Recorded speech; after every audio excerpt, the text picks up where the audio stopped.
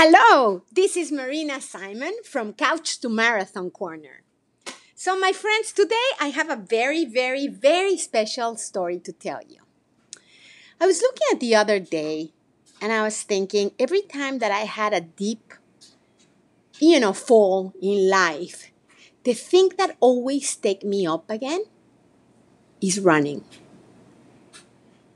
Sometimes I've been doing other kind of sports. Like I bet most of you have tried different things, and I've done a variety of them. And every time I fall, if I have hurt, then I substitute it for another one that I can do at that time.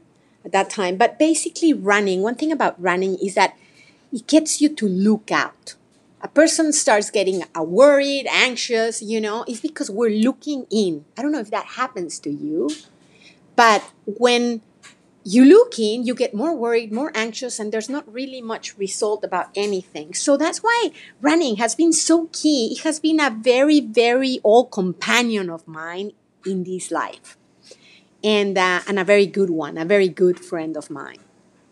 So today I wanted to tell you a story about a person I really love. Her name is Natalie.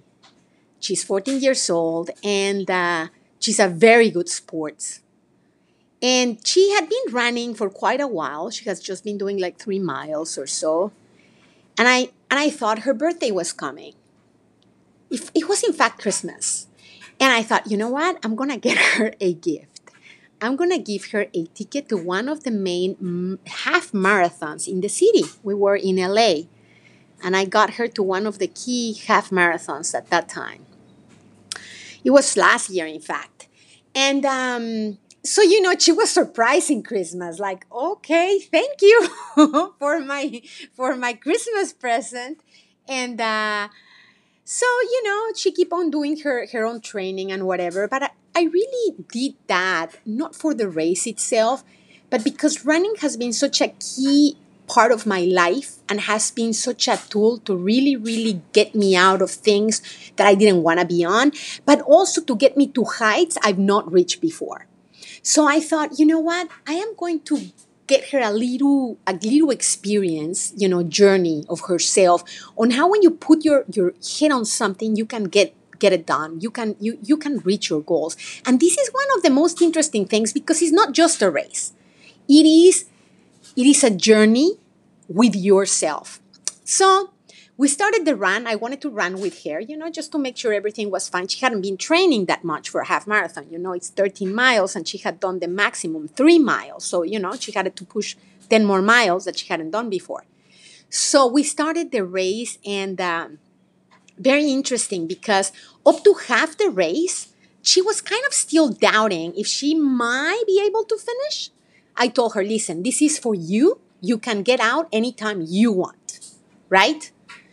And so we continue the trip. The first half, it was a little bit, off, on. And when we break the first half of the half marathon, all of a sudden I saw this glaring light on her eyes. And I knew I had accomplished what I wanted.